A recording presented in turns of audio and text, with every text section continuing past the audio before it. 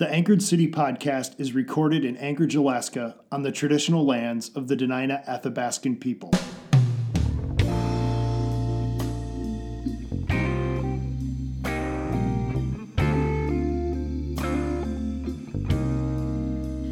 I have heard the oldest stories that the wisest man never told. And I cast aside my worries and just went digging for gold. And I will scale the highest mountains looking for the bluest blue. Welcome to the Anchorage City podcast. I'm your host, Joel Kiekenfeld. We are currently between seasons, and this is the fourth of our Between the Seasons episodes. We'll be doing episodes like this from time to time as we wait for the new season to begin in the fall. If you go to the north end of M Street in downtown Anchorage, squeezed into a corner between Elderberry Park and the Alaska Railroad tracks, just steps off the Tony Knowles Coastal Trail, you'll find the home of Oscar Anderson at 420 M Street. Anderson was born in Sweden and lived in Massachusetts and Seattle before becoming one of the earliest residents of Anchorage. By Anderson's own account, he was the 18th person to arrive in the tent city in the spring of 1915. He built his house the same year. Anderson was a butcher and served the new city with fresh meat by shipping in live cattle. The business became the Ship Creek Meat Market. The shop started in a tent and then moved into the second commercial building ever built on 4th Avenue at 531 West 4th Avenue. That structure was replaced in 1936 by a new building that today houses Stewart's Photo. Anderson was also the co-owner of a coal mine in the Matanuska coal fields. The sign outside his home reads, "Anderson provided two things Anchorage needed most in its beginning, food and fuel." That first year, 1915, Sidney Lawrence took a picture of a July 4th baseball game being played in the tent city. He also took a picture of the Anchorage team, complete with uniforms, just months into the city's existence.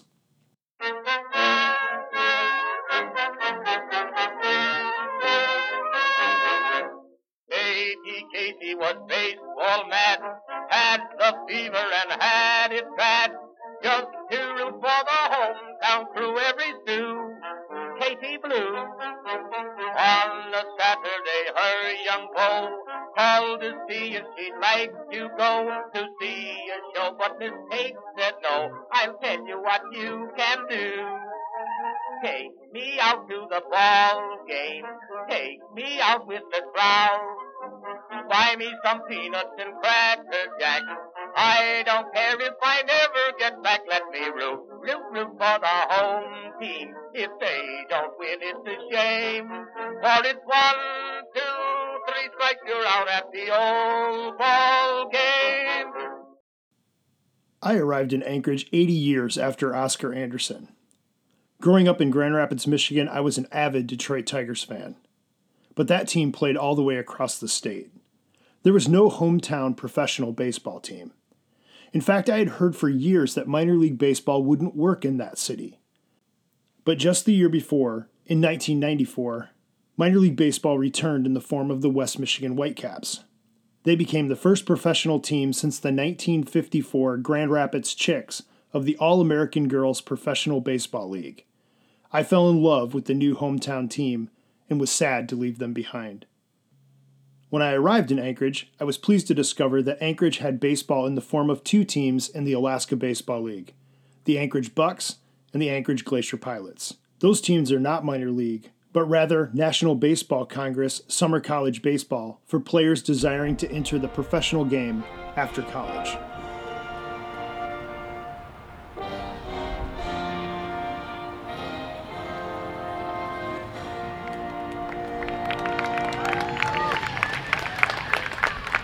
Enjoy a great baseball game.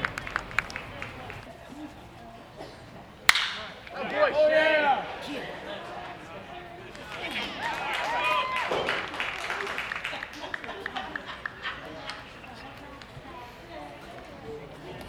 Now batting the designated hitter number 32, Luke Langus. On a recent summer night, I sat in the stands for a game between the Anchorage Bucks and the Chugiak Eagle River Chinooks. Mulcahy Stadium is home for both the Bucks and the Pilots. It was built in 1964 and named for William F. Mulcahy, a longtime auditor for the Alaska Railroad, who historians refer to as Anchorage's Mr. Baseball. Mulcahy was a longtime booster of baseball in Anchorage, helping to form the original Alaska Baseball League in 1923 and bring Little League to the city in 1950. While interviewing potential workers for the railroad, Mulcahy was known to ask, "What position do you play in baseball?" The stadium features a natural grass outfield and a turf infield, surrounded by a covered grandstand, bleachers, and a popular beer garden. Behind the stands, you can get stadium fare like hot dogs, nachos, and peanuts. You can also buy a souvenir. Seats are very close to the action, offering a great look at the game and easy interactions with players, coaches, and umpires. And the backdrop is breathtaking. On a clear day, you can see the Chugach Mountains on the horizons on the first base side. But watch your step as you make your way around the park, as every foul ball is passionately scrambled after by children in attendance. With me at the stadium on this night is one of those ball chasers, my young friend Evan. Okay, Evan, what's your favorite part of going to the ballpark?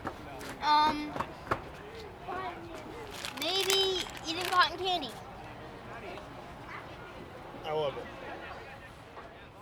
Evan reminds me of my own daughters who grew up coming to the games and always wanted to catch one of the suckers tossed into the crowd by longtime Glacier Pilots coach Lefty Van Brunt. On the field are players that come from all over the United States and beyond. They hail from towns like Post Falls, Idaho, and Temecula, California, Oak Park, Illinois, McKinney, Texas, Brooklyn, New York, and Honolulu, Hawaii. There are even some homegrown Alaska talents. They represent a range of schools such as Redlands Community College, Pepperdine, Dallas Baptist University, San Diego State, Skagit Valley College, UNLV, and Texas Tech. What brings them all together for the 2-month season is the desire to follow in the footsteps of current Major League stars like Aaron Judge and Paul Goldschmidt, or past heroes like Barry Bonds and Mark McGwire, or even Hall of Famers Tom Seaver, Dave Winfield, and Randy Johnson, all of whom played in the Alaska Baseball League. This league has deep roots going back to the establishment of the first summer college baseball team in Alaska, the Fairbanks Gold Panthers in 1960. Anchorage's first team, the Glacier Pilots, debuted in 1969.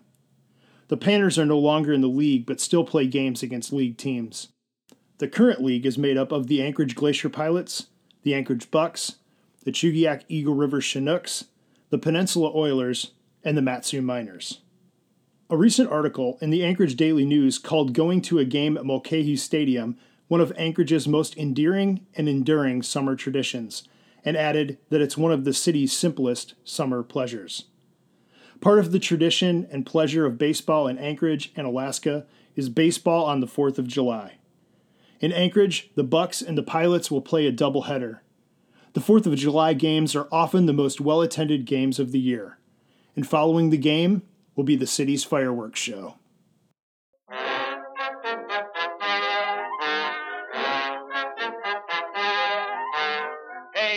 Casey saw all the games, knew the players by their first names, told the umpire he was wrong all along, good and strong. When the score was just 2-2, Casey knew what to do. Just to cheer up the boys he knew, he made the gang sing this song. The chorus of the song Take Me Out to the Ball Game goes like this. Maybe you know it. Maybe you've been singing along. Take me out to the ball game. Take me out to the crowd. Buy me some peanuts and Cracker Jack.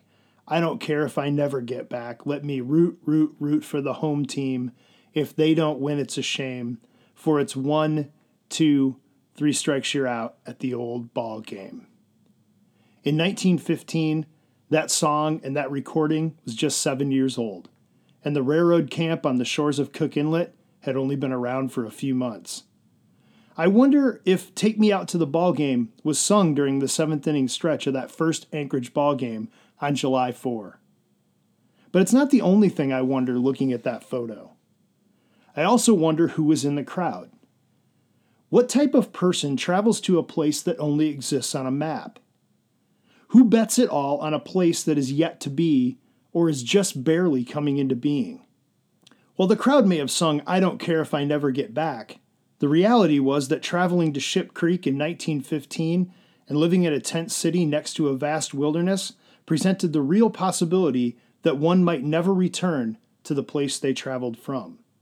While that first Anchorage baseball crowd might have sung, "Let me root, root, root for the home team," I'm shocked that there was even a home team.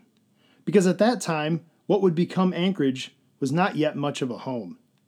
It was just a large collection of tents along Ship Creek, more of a muddy encampment than a friendly confine. In a real way, the city had a home team before there was much of a home. But maybe that's the point. Maybe baseball was making Anchorage feel like home. Take me out to the ball game. Take me out with the crowd. Buy me some peanuts and Cracker Jack. I don't care if I never get back. Let me root, root, root for the home team. If they don't win, it's a shame. For it's 1, 2, 3 strikes, you're out at the old ball game.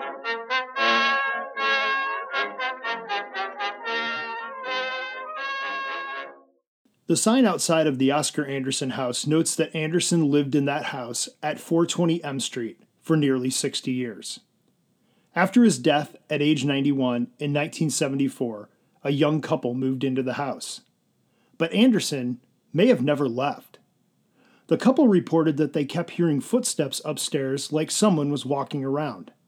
One morning, the pair could not open the door to Oscar's old room because a chest had been moved in front of the door. The movement of the furniture blocking the entrance was never explained. It appears that Oscar Anderson loved his home so much that he never really left. The comedian George Carlin once commented that the object of the game of baseball is to go home and to be safe at home. In 1915, Anderson made Anchorage home. In a new place, just being brought into existence, people like Anderson looked for ways to make this place feel like home. Baseball was one of those familiar things. On the first July 4th, people flocked to the ballpark to relax and enjoy the game. And maybe they also flocked there to feel at home and to feel safe in their new place. Many more people have called this city at the edge of the wilderness their home in the last 106 years. I am one of those people. And for me, baseball has made it feel like home. Anchorage's history and its connection to baseball remind me of this quote from the movie Field of Dreams. "The one constant through all the years has been baseball. America has rolled by like an army of steamrollers. It's been erased like a blackboard, rebuilt and erased again. But baseball has marked the time. This field, this game, it's part of our past. It reminds us of all that once was good and that could be again. Oh, people will come. People will most definitely come." And people did come to Anchorage, and still do. The city was erased like a blackboard by the 1964 earthquake and then rebuilt. Baseball, from that first game in 1915 to the last out of this year's Midnight Sun game, has been something that has been constant. Baseball has marked the time. And it does remind us of all that was once good and could be again. And it has made us feel like we are home, safe at home.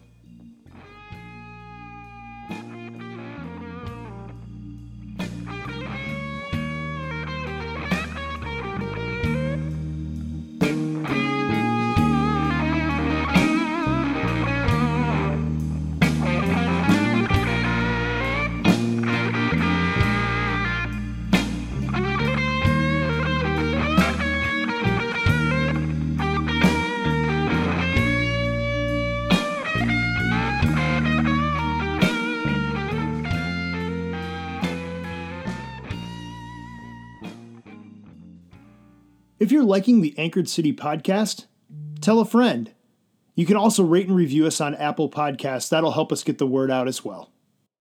The Anchorage City Podcast is grateful for a grant from Resonate Global Mission that in part makes this podcast possible.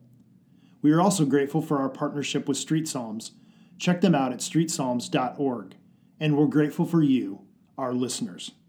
If you are grateful for what you are hearing, please rate, review, and subscribe to this podcast on iTunes and recommend us to your friends. Resources used to make this episode can be found in the show details. The Anchorage City Podcast is hosted by Joel Kiekenfeld and is a production of the Anchorage Urban Training Collaborative. The mission of the collaborative is to train the head, heart, and hands of urban leaders to love their city and seek its peace. When we say peace, we mean the desire to see a world where all things are the way they are supposed to be for all people. Find us online at anchorageutc.org and on social media at AnchorageUTC. Our theme song is by Anchorage's own Monica Letton.